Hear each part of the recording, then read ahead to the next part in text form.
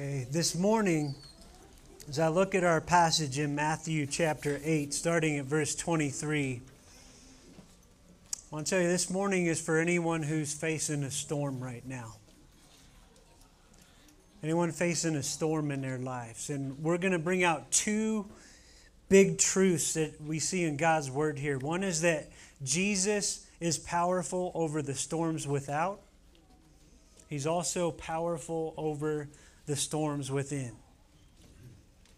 I pray that encourages you this morning to look to Him. We're going to be primarily in Matthew 8, but we're also going to be looking at Mark 4 and 5 and Luke 8 a little bit. You don't have to turn there unless you want to.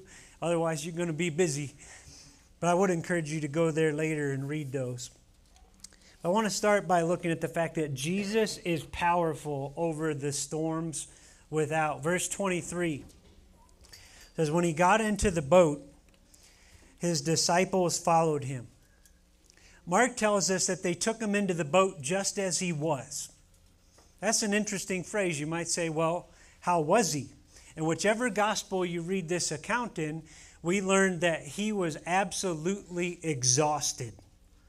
He was dog-tired after a long, busy day of ministry. We'll see that even in our own passage. What body of water were they setting out onto? Sea of Galilee. Sea of Galilee. It's also called a lake in Scripture. It's fresh water. It's small. It's only 13 miles by 8 miles. In fact, one nearby that you might compare it to, Lake Tahoe. Sea of Galilee is only about 2/3 as large as Lake Tahoe. And it's only 141 feet deep. So keep that in mind as we go on. Verse 24 says, behold, there arose a great storm on the sea, so that the boat was being swamped by the waves. It's a great storm. Obviously, water is coming into the fishing boat. It's probably a fishing boat just big enough for 12 or so guys. Okay. Water's coming in. Mark calls it a furious squall. Furious squall. One of the gospel writers uses the Greek word seismos, which you're probably familiar with this week when you think and pray about Turkey. It's related to seismology, earthquakes. It's not that there was an earthquake here, but the shaking on the Sea of Galilee could be compared to that. It was that intense. We already told you it was a shallow lake. And I think about that. I think about where Carolyn and I and our families grew up, just south of Lake Erie in Ohio. It is the shallowest of the Great Lakes. It's only about 62 feet deep, average, compared to Lake Superior, which is like 483 feet deep. But it's very dangerous because of that. Because it's so shallow, it doesn't take long for that water to stir up quickly. You think about it like this. I could stand on the edge of a pool or even get 3 or 4 guys pushing on the edge of a large pool, and it'd take a while to get that thing with any waves in it. But if I have water in this little bowl and start shaking it, it gets stirred up real quick. That's part of what made the Sea of Galilee a sometimes dangerous place to work. In fact, Luke tells us they were in great danger. They were in great danger. Back to Matthew 8:24, but he was asleep. Jesus was asleep. Mark tells us he was in the stern of the boat sleeping on a cushion. Anybody know what the stern is? Nope. It's the rear. That's okay. We live in Arizona. We live in Arizona, right? We don't do a lot of boating here. It's the back.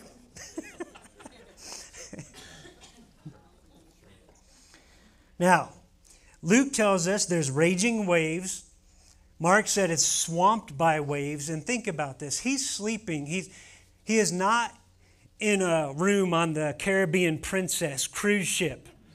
Okay, this is likely a little fishing boat. He's probably getting wet, right? So you think about how tired he must have been after that day of ministry. Verse 25, they went and woke him, saying, save us, Lord. We are perishing. Luke has him saying, Master, Master, we're going to drown. Now, To understand how bad this is, we got to think about who is saying this. Many of these disciples are fishermen by experience. This is where they work all the time, right? Now, passengers might exaggerate the conditions on the water, but when the professionals start saying we're in trouble, you listen up, right? You know it's bad. Mark adds that they're saying to Jesus, don't you care if we drown? You see what's going on? They're starting to doubt his caring love for them because this storm is upon them. Verse 26, he said to them, why are you afraid? And you put yourself in their shoes and you think their fleshly side's kind of like, look around, while you were sleeping, a little something came up out here. That's why we're afraid. But what would Jesus say to them? He said, "O you of little faith." Why are you afraid, O you of little faith? It's that Greek word oligopistoi. It came up in Matthew 6 when he was talking about worry. O you of little faith. Why? Because all three of the gospel writers include some version of the statement he had said to them, let us go over to the other side. That was his plan. That's what he said. They should have rested in what he said. And he's dealing with them on something that you and I all deal with, right? That battle between faith and fear in our hearts. How many of us know that battle? It's no coincidence that over and over in here it tells us, do not fear, do not fear, do not fear. Matthew Henry put it this way. He said, he does not chide them for disturbing him with their prayers, but for disturbing themselves with their fears. They were right to go to him. They were wrong to be so disturbed by their own fears. And here's the deal, as one man put it. That battle between faith and fear in here, they don't dwell together. Either faith chases out fear or fear chases out faith. And we got to decide which one we're going to choose when that battle rages. Now, I look at these guys. I don't know about you, but I am so thankful for his patient perseverance with these men, because I know I need the same thing in my life. How many of you would relate to that?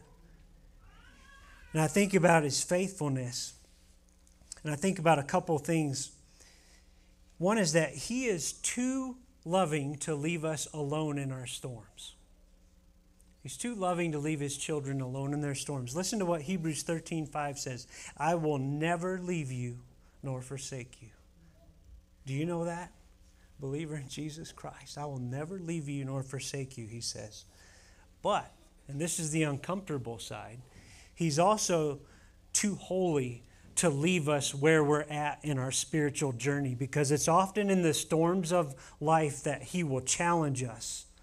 He will challenge us for our faith in him to grow. We see this plainly when Lazarus died, that he works in trials to this end.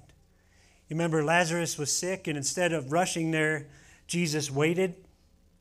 And one of the things he said to his disciples in John 11:14 is Jesus told them plainly, Lazarus has died, and for your sake I'm glad I was not there.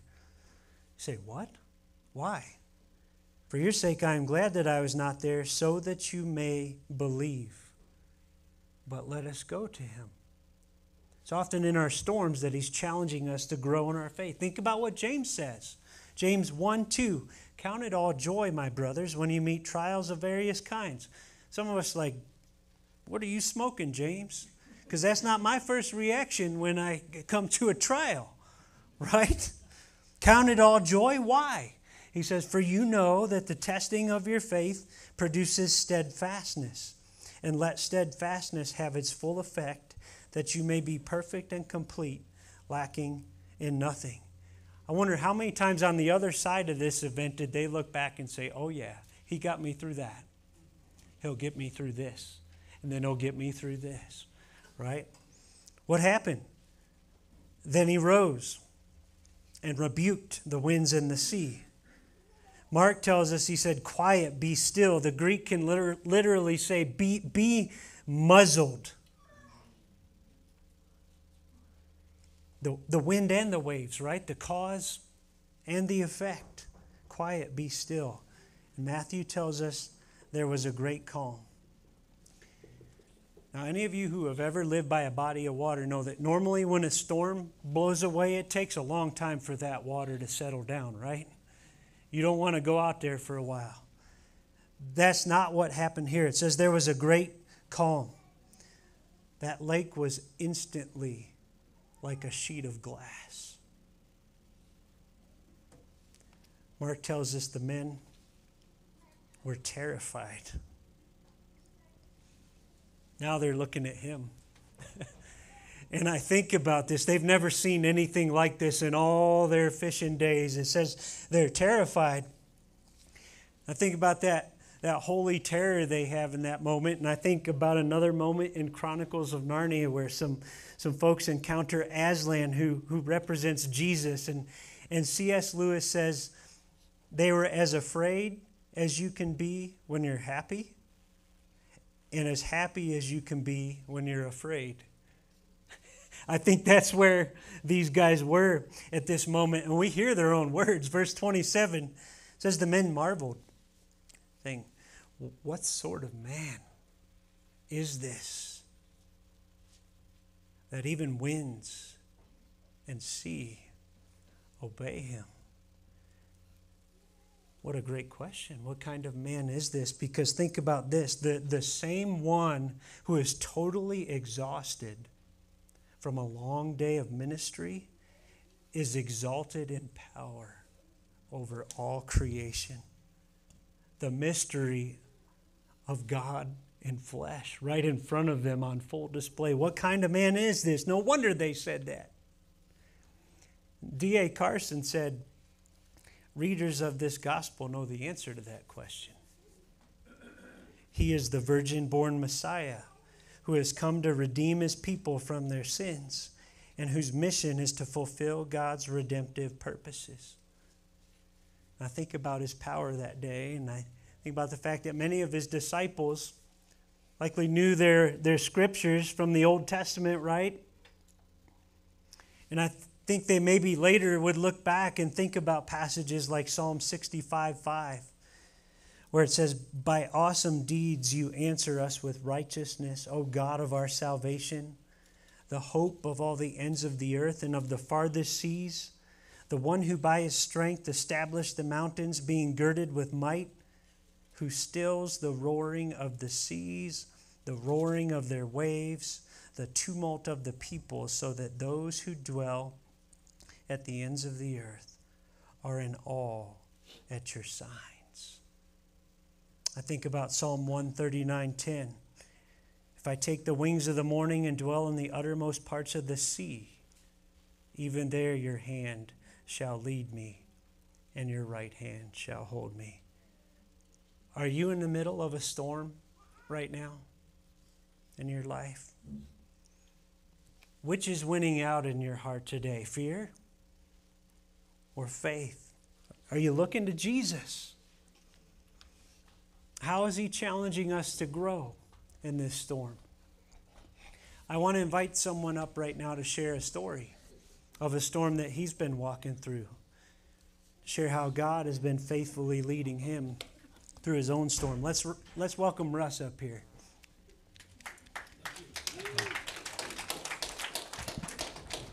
Appreciate that. Thanks. Oh, thank you. Good morning, church. Thank you, Pastor. So some of you may know, about 3 weeks ago, I slipped on some ice, and for 3 weeks now, there's been a chain of events, miracles really, in my life. And so I just want to take a few minutes to talk about those miracles. It was a Sunday morning, and I was going up to Thumb Butte, and I slipped on some ice, and I landed right here, my face on a rock. Probably about the size of that monitor right there. And I don't know how long I was out, but I was unconscious. And when I woke up, my head was buzzing. Finally got my act together, got into the car, and somehow I meant to go home. But somehow I ended up in the parking lot at YMC, right in front of the emergency room. I don't know how I got there, but I know it was God ordained. That was a miracle. So I went inside, and they immediately did a CAT scan on my brain because they were going to check for some bleeding. And it came back, and there was no blood, no bleeding, nothing in my brain, which is a miracle because I hit that rock really hard. My face was swollen. But what they did find as an incidental was a tumor in my brain, which I would have never known about unless I slipped, because I had no symptoms whatsoever. So they immediately admitted me, and I just remember not remembering anything that happened. My memory was just foggy. I was so scared. So I'm in the hospital room, and didn't sleep very well that night. They had me on steroids to reduce the swelling in my brain.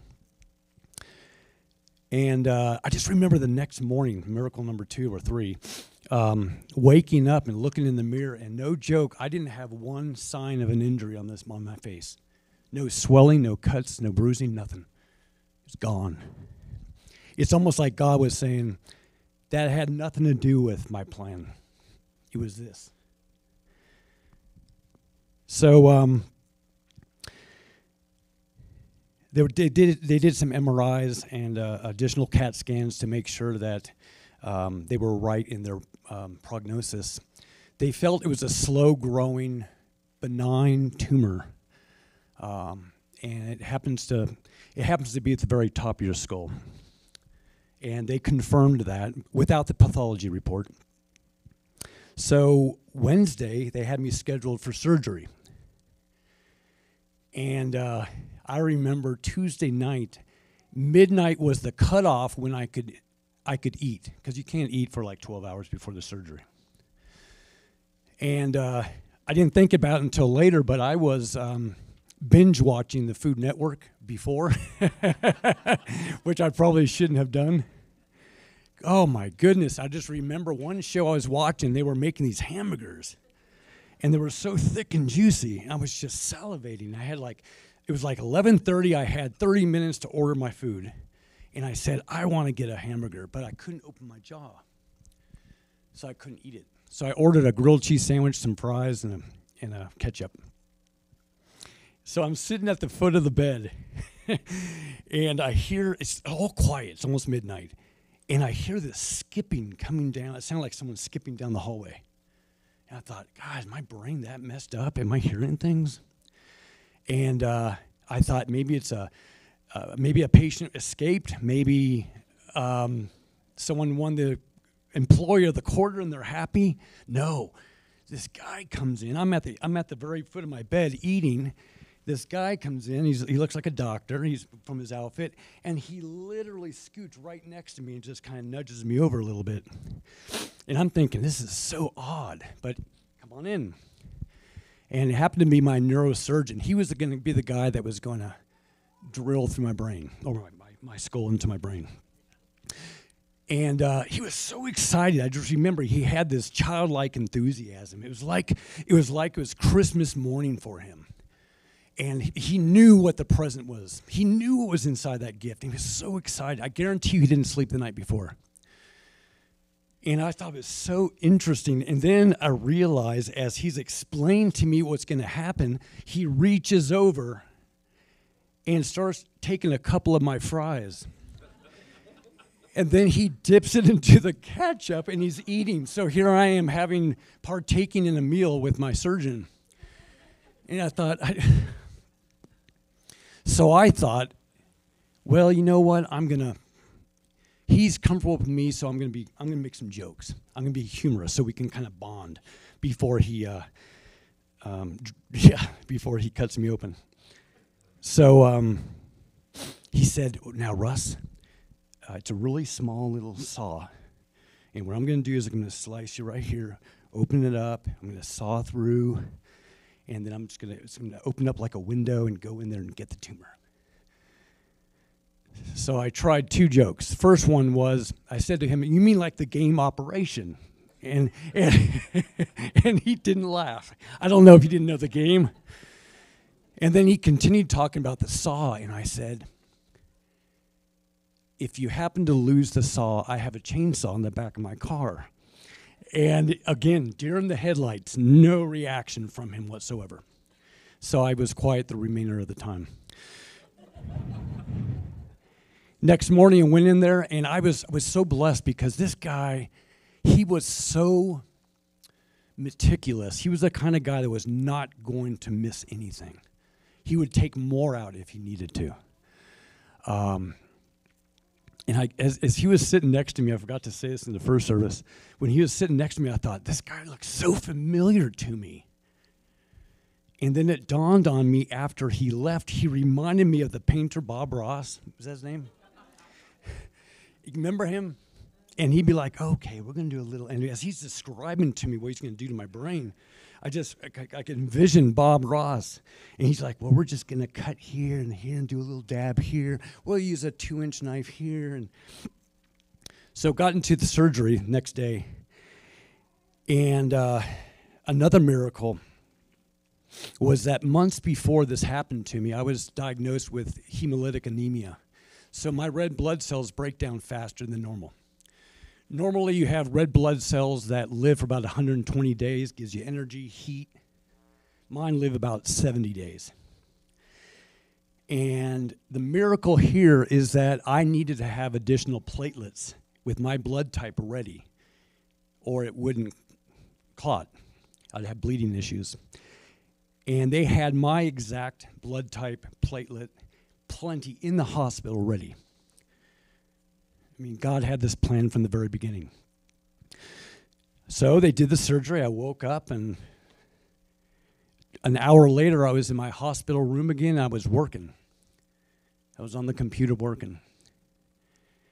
And they were going to release me the next day, but they felt one more day of observation would be probably appropriate. And then there's one more miracle. So as you can see, God's working this the whole time. Let me back up real fast on something else. God had this lined up with the hemolytic anemia. I had had many blood tests, which were in the record at YRMC. But also, because I was always feeling foggy and tired and fatigued, I was going through a cognitive behavioral therapy for about a year prior. And what they do with that therapy is they do brain games with you. And I think God was really preparing me for this moment because I've recovered so fast. I'm a songwriter. I went back on the piano when I got home and I played music. So the last miracle is this. So they took the tumor and they sent it off to Mayo Clinic. And there's 3 grades with the type of tumor that they took out of my head, my brain. The lowest grade is a benign, slow-growing one. Many people have it, and they die never knowing they have it. It grows right at the very top of the skull. And then on the other side of the spectrum is a grade 3, and that is a malignant tumor which metastasizes through the body. Very low chance of survival. I was diagnosed with a grade 2 in the middle. And the miracle here is that a grade 2, more than not, will become malignant at some point. But they caught it early enough. So as we look down the line, if I had not slipped, I would have never gotten checked.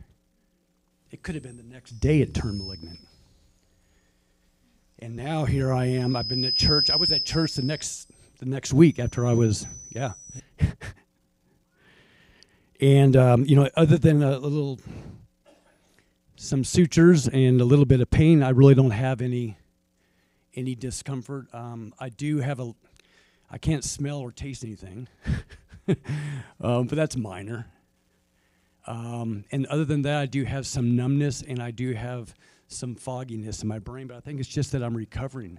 So what we need to remember from this is that, yeah, we're talking about the miracles in the Bible, but the miracles happen today, right? Not just on the dusty streets in Galilee. They happen here. And I guarantee you, and we all know this, that before God even formed the foundation of the earth, he already knew what was going to happen to me 3 weeks ago. And he knows what's happening with you as well. So from here on, I'm just going, they're probably going to have to do surgery, additional surgery to make sure they got everything out, as well as some radiation. But if you look at it, it could have been a lot worse, and that's truly a miracle. So thank you, Pastor.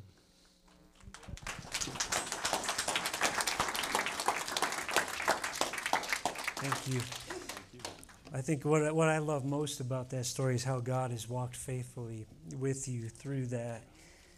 Jesus is powerful over the storms without. He's also powerful over the storms within. And some of us know those storms. We know those storms can feel even darker and even greater. For that, I want you to look at Matthew 8:28.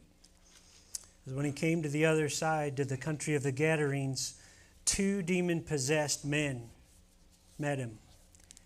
Now, Mark and Luke focus on only one of these guys. They'll only talk about one guy. Perhaps he was the more severe, but some have said, see, the Bible contradicts itself. You know what that is? It's what we call an apparent contradiction. If you give just a little bit of thought to all of these apparent contradictions, you can usually find the answer. Matthew Henry put it bluntly, if there were 2, there were 1. The other authors just chose to focus on one. It's just like if I were to write a newspaper article about Philadelphia quarterback Jalen Hurts and him going out and having a good time in Phoenix yesterday, but I didn't happen to mention all 20 of the other people with him, you would understand why, right? Because I chose to focus on one.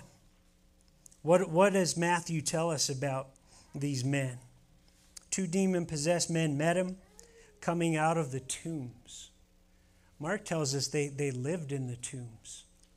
From a Jewish perspective, you're looking at a place of uncleanness, and all of us realize right away that's a place of death. And I believe we see in this passage Satan's desire when he attacks all of us made in God's image, whether it's through his direct means or the means of his minions, the demons. Listen, Satan is a murderer. John 8:44 says he's a murderer from the beginning. So he loves to whisper hopelessness, discouragement, even suicidal thoughts. Because Jesus came to bring life and life to the full. And oh, how he hates Jesus. Luke tells us for a long time, man had not worn clothes or lived in a house. Matthew says he was so fierce that no one could pass that way. The rage and power going on here kept people away. Luke says many times the demon seized him, though it was kept under guard. Mark said no one could bind him anymore. He would tear chains apart and tear irons off of his legs. And listen to what Luke tells us. It drove him into solitary places. That's the second thing I want you to be aware of. Satan loves to isolate us. He loves to isolate us in our relationship with God. He loves to isolate us from each other because the triune relational God made us to need relationships. Mark tells us that night and day among the tombs, this man was crying out, cutting himself with stones. What a picture of ultimate angst, right? To actually pick up a sharp rock and cut in to his flesh. Listen, Satan loves to harm us or to get us to harm ourselves, for we are made in God's image. Mark says no one was strong enough to subdue him. And I like that because it's great foreshadowing for what's about to happen. Mark also tells us the man saw Jesus from a distance, ran, fell on his feet in front of him, and shouted at the top of his voice. Matthew verse 29. What have you to do with us, O Son of God? Mark has them saying, Son of the Most High God. I like what Theophylact wrote here. He said, while the men in the boat are doubting what kind of man this is, that even the winds and the sea obey him, the demons come to tell them. The demons know well who Jesus is. And there's something to ponder here. Matthew Henry wrote, it is not knowledge but love which distinguishes saints from devils. Have I gone beyond knowledge to faith and love in the Savior? Because the demons know, right? Matthew tells us they're fearful before him. Look what they say in verse 29. Have you come here to torment us before the time? In Mark, they say, swear to God that you won't torture me. Jesus says, what is your name? Mark, the answer, my name is Legion, for we are many. This was not just one demon, it was many. Do you know how many soldiers were in a Roman legion? 6,000. 6,000 out. We don't know if this is exact or not, where there's literally 6,000, but we do know at the very least he's saying there were a lot of demons tormenting these two men. And you know what I love? That massive group of demons cringe and beg at the feet of the one who is far above all rule and authority and power. They're trembling. Swear to God that you won't torture me. I love that they're begging. I also know that they know what he's got in store for them. They know. Luke says they begged him repeatedly not to throw them into the abyss. Verse 30 says, now a herd of many pigs. Mark tells us 2,000. That's a lot of bacon. 2,000 pigs was feeding at some distance from them. And the demons begged him, saying, if you cast us out, send us away into the herd of pigs. And he said to them, go. Just a word. Just a word to this legion of demonic powers. So they came out and went into the pigs. And behold, the whole herd rushed down the steep bank into the sea and drowned in the waters. What a scene. All these pig carcasses floating in the Sea of Galilee. Somebody was reminding me in the lobby that was probably the first instance of deviled ham on record.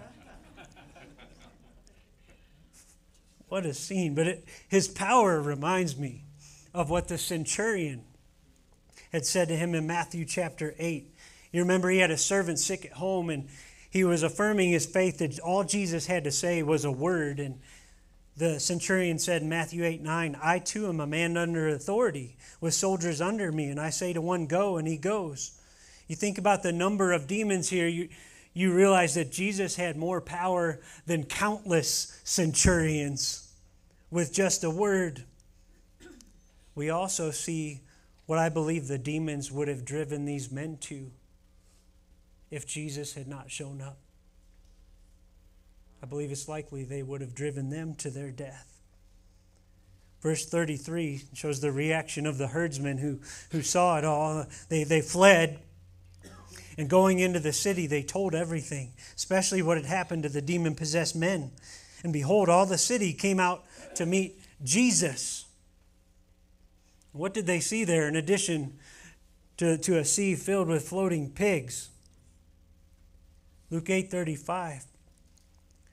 The people went out to see what had happened, and they came to Jesus and found the man from whom the demons had gone, sitting at the feet of Jesus, clothed and in his right mind. What a contrast from where these men had lived before. You know what it makes me think about? It makes me think about Matthew 11:28, a verse we just shared with a neighbor. Come to me, all you who are weary and burdened, and I will give you rest. And it's like he's taking the most extreme example and showing us if he can bring freedom to them, he can bring freedom to you. He can bring freedom to me. Now, how did the people react to this? Did they celebrate and say, Jesus, stay, we want to throw a feast for you? You might expect that. No. Luke tells us they were afraid. I could paraphrase what's in their mind. We've seen the power of these demons, right? How powerful is this guy? They were afraid. It says, and when they saw him, they begged him to leave their region. You know what's really sad about that? Jesus accepted their request. It says, Luke says he got into the boat and returned. Look at what they missed out on. What were they afraid of? I believe his power. Some have pointed to the lucrative pig business they had going there. And you know, at least from a Jewish perspective, pigs were unclean. Right? And here's the sad truth some believe is going on here. They preferred their swine to the Savior just as some prefer their sin to the Savior. If you don't know Jesus, I want you to think long and hard about why you haven't put your faith in him. Because sometimes there's intellectual questions. And if you have those, I'd encourage you, don't stop at the question. Seek the answer. They're there. But sometimes our real objections are not intellectual at all. They're moral. We know when Jesus comes, he comes not only as Savior, but as the powerful Lord. And when the powerful Lord shows up, things must change in our lives. And sometimes we don't want that change. We'll say, I'll take the sin over the Savior. It's worth a thought. What about the man himself? Verse 38. The man from whom the demons had gone, this is in Luke, begged that he might be with Jesus. I want to go with you, Jesus. Of course he does. He set him free from everything that tormented him. But Jesus sent him away. Why? Saying, verse 39 in Luke 8, return to your home and declare how much God has done for you. And he went away proclaiming throughout the whole city how much Jesus had done for him. Mark tells us everyone marveled. Can you imagine those conversations across dinner tables? This man at peace, sharing what Jesus had done for him. Herbert Lockyer said Jesus found a demoniac but left behind an evangelist. And I think about that, and I think about how much so many of us long to go to heaven to be with Jesus. You ever have that longing? But Jesus says, not yet. I've got a mission for you. You go and tell your neighbors how much God has done for you. You go and tell your neighbors how much I've done for you, he says. Listen, wherever you're at this morning, if you feel the storm within, whispers of death, isolation, angst, pain, I encourage you to bring it to the feet of the Master who can set you free. Come to him in faith. Receive him as your Savior and Lord. Now I think about this, and I think about for those of us who are Christians, we're mostly aware, most of us, that we cannot be possessed by demons. The Holy Spirit lives here. Address is taken. But we can be harassed. We can be oppressed. And I think about how often he seeks to work in more subtle ways. And I want to focus on one. I believe he's working hard in our world to bring isolation. Isolation between us and God. Isolation between us and each other. And I believe he even works towards that end within the church. I don't need a fellowship with people. I just watch on a screen. And sometimes it's through broken relationships where hurt happens. Galatians 5:20, we're looking at the list of the flesh, and sometimes Satan cooperates with our flesh. right after Paul talks about sorcery, something most of us would say, I never touch that because I know where that leads. It leads to darkness. You know what else it includes in Galatians 5:20? These relational sins. Enmity, strife, jealousy, fits of anger, rivalries, dissensions, divisions, envy. And it's so important that we are aware that he is looking to do that even within the body of Christ, to separate us. I think about that, and I think about sometimes the walls that we build to protect ourselves from another person do more damage to our own souls than that other person ever will. And Satan rejoices as we separate. God longs to bring healing to our relationships. If we have a broken relationship, he wants us to pursue peace with everyone, Hebrews 12. He wants us to do what James says in 4:7, submit yourselves therefore to God, resist the devil, and he will flee from you. Don't let him win in this battle of isolation. I want to give you an example. I'm going to call two friends up here, Jay and Robin. They are not husband and wife. They're friends at the church next door, though they'll be the first to tell you that friendship has not always been easy. Now, I'm sure in all the history of the church next door, these are the only two people who have ever ruffled each other's feathers. I'm sure there's nothing here for the rest of us to learn from. Wink, wink. Okay, I want you guys to share. We had a meeting a couple Fridays ago. And before we share what God did at that meeting and even leading up to it, I want you guys to share a little bit about how you were each feeling before the meeting. Maybe a little bit of what had happened, what you were going through. Does anybody want to go first? You want to follow the routine? There you go. Okay. Well, let me give you a little bit of context, because this all kind of happened back in October at the chili cook-off. And I should be mad at you anyway. You're the one that got this. Anyway, so at the chili cook-off, I did something thinking I was helping and didn't realize that I'd stepped on Robin's toes. And I was brought, something was brought to my attention shortly after that I had done so. So I'd say for the next 3 months, I just kind of tried to prove my innocence over time. I said, what have I done wrong? I haven't done anything wrong. So I guess for the last 3 months, it would come back. You know, you go to bed and you think about something, you don't think about something, and then you think about it. And it stirs all kinds of emotions in you. And again, over those 3 months of times, I was trying to kind of justify the fact that, you know, I was innocent in this matter. So that's the background on this end of it. What about you, Robin? Where were you at? What were you feeling? What leading up to things? So when this took place back in October, I pretty much kind of left the church because I was pissed, to be blunt. I was, and I didn't think that anybody would back me up. So I just made excuses, and you can ask my husband. That's my real husband back there. I made excuses every Sunday.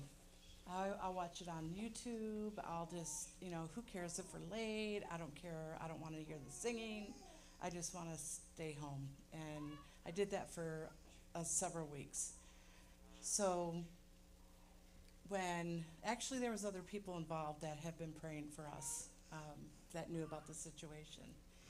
And whenever if I saw Jay, because he said the same thing, it'd be like, oh, what's up with that person? So 2 Sundays ago, has it been 2 weeks now? I think. So the Sunday prior to Pastor calling me, I came to church with my husband, and I was here, and I was in a very dark place, and so I left. My little grandson's here, so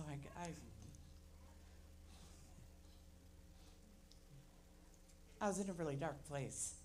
So when I left, I felt even worse because not one person tried to stop me. And of course, you know how women think that everybody should know what we're thinking, right? Even if we're not talking out loud. So I left and I got in the truck and I just sat there till church was over and then the kids came out. But Pastor called me like 3 days later to talk to me and say, look, Robin, there's some serious things going on here. There's a problem and it's obvious and we need to do the right thing. At first I was very resistant. I said, no, I'm not coming. I'm not going to do this. And when Pastor gave me an option, it wasn't a good option. So, and because I love Pastor so much, he's been there for me and my family for a very long time. I think 20 years we've known each other. Wow. But, and I know you're not that old, Pastor, but I thought, okay, I'll do it for you. And so we hung up and we planned on meeting and we met at Starbucks and they're way more expensive than Dutch Brothers. But so in the meantime, I'm thinking, okay, how am I going to handle this? What am I going to say? What am I going to do? And by the time it got to the meeting, I got there, I had no ill feelings whatsoever. I hadn't even talked to Jay yet.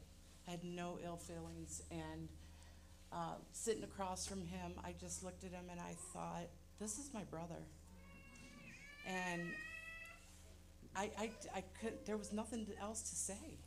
I mean, well, we did talk quite a bit, but it was like, it just happened, and I didn't even have to think about what I was going to say. And we had a great talk. We forgive each other, and now he's like my second husband. No. But We could scratch that off the YouTube channel. no, he's like Church next door, Latter-day Saints. Latter-day Saints. Oh, I forgot about that, right? No, but I do. I look at Jay now, and it's like this. It's so different. But when I was sitting here looking at him, and I'm like, this is my brother. Mm-hmm. And I love him like my brother. He kind of reminds me of my real brother. Mm-hmm. But I seriously, that brother in Christ, and it's fixed. And there's no reason, because I want to show to you guys and my family and my grandkids, forgiveness is a beautiful thing. And if it wasn't for God intervening, and then of course Pastor threatening me, this would have never happened. So You're supposed to leave that part out. Thank you to the church for the people that have been praying for us that had known about this situation. I never would have thought that this would have been the end results. Thank you. Thank you, Robin. Any more you want to share about what God did at the meeting? Thank you, Robin. That's amazing testimony. But anyway, one little thing I wanted to share is I actually happened to be reading in Philippians before Robin and I and Scott met.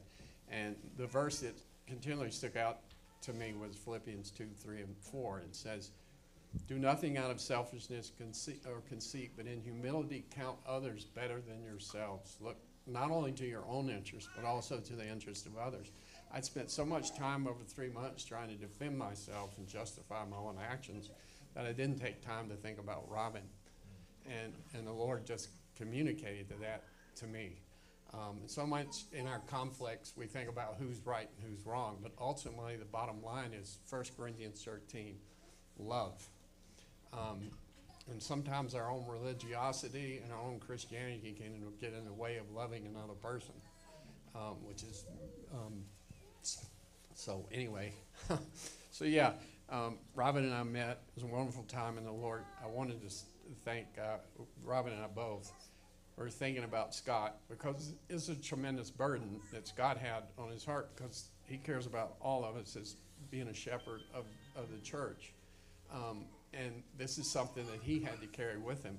The other thing I wanted to say about all of us together is conflict is not bad. Conflict happens. And if you're married, you definitely know that.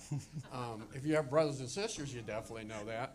So conflict is not something to be, like Scott said, Satan would like us to isolate ourselves. And but there's restoration, because at the end of the day, we all meet at the foot of the cross. Christ said, "It is finished. I've taken care of it." And so little steps of faith in terms of moving forward and restoring relationships or mending relationships with people. God provides the power, just like Robin said. She just took the step to come. I took the step to come. God took the step to come. God was the instrument. He was the power. He was the reconciliation. So we don't take credit for that. Mm-hmm. So anyway. Amen. Thank you, guys. You know, I think about that. I think about Matthew 18, where Jesus says, wherever two or more are gathered, there I am in the midst. It's a context just like that. He was there, and he overcame the designs of the enemy. And if you're like me, it makes me ask the question, is there somebody I need to go to, some breakdown that I need to bring reconciliation to? And from my perspective, boy, Carolyn and I were praying. I don't like making those phone calls. There's some fear. I had to keep giving back over to the Lord. But we were praying, Lord, do more than we can ask or imagine. And when we got together that day, I was prepared. Normally, a pastor in a meeting like that has to really be like a can opener, opening cans just to get people to talk. All I did was pray. And then I watched them talk for 45 minutes and reconcile. And I praised God. And I saw something the following Sunday. That was a Friday. Got here at 8:30. And this place was more bubbly at 8:30 than I'd seen it in a long time. And people were talking about the sun's out longer, it's warmer, and that may have played into it, but I believe there was also a deeper root. Something broken in the church had been healed. And God was working powerfully. So praise God. And one disclaimer, we did not make them do that. We asked them if they wanted to do that. So don't fear if you have your own conflict. That was voluntary. But if we've seen anything this morning, we've seen that Jesus is sovereign over the storms without and the storms within. He's at work today. I want to close with a story, then pray. There's a story about a little girl on a plane. Was flying and it started to hit a little turbulence. First, just some things shaking, a little bit of noise. And then the heavy stuff. You know, the luggage containers were opening, luggage was falling, and people were clinging to their seats, praying and chanting and all sorts of stuff. In the midst of it, there's a little girl there just playing with their toys, sitting in her seat. And finally, an adult, agitated with all that was going on, said, "Little girl, how can he sit there so calm in the middle of all this turbulence?" You know what she said? She said, "Oh, it's easy. My daddy's the pilot." Listen, we have a Heavenly Father who's in control, whatever storms you're facing. Cling to Him. Lord, thank you for this morning. Thank you for the testimonies. Lord, they powerfully remind us that the same Savior in these historical accounts is alive and well and powerful as ever. I pray for those facing storms without, Lord, that you would help them, if they know you as their Savior, to experience your presence in a powerful way. If they don't, draw them to trust. And that you'd lead us by your Spirit. Show us how you want us to grow in the middle of our storm. And if there's a storm within, Lord, help us bring it to your feet. That you would overcome the battle. If there's some way we need to cooperate with you in that, like Jay and Robin did, show us what that is. Help us to know your deep love. Help us to give you our trust and to follow your lead. Lord, even as we take our offering this morning, may it be from super grateful hearts for our King of Kings and Lord of Lords. It's in the name of Jesus Christ we pray. Amen.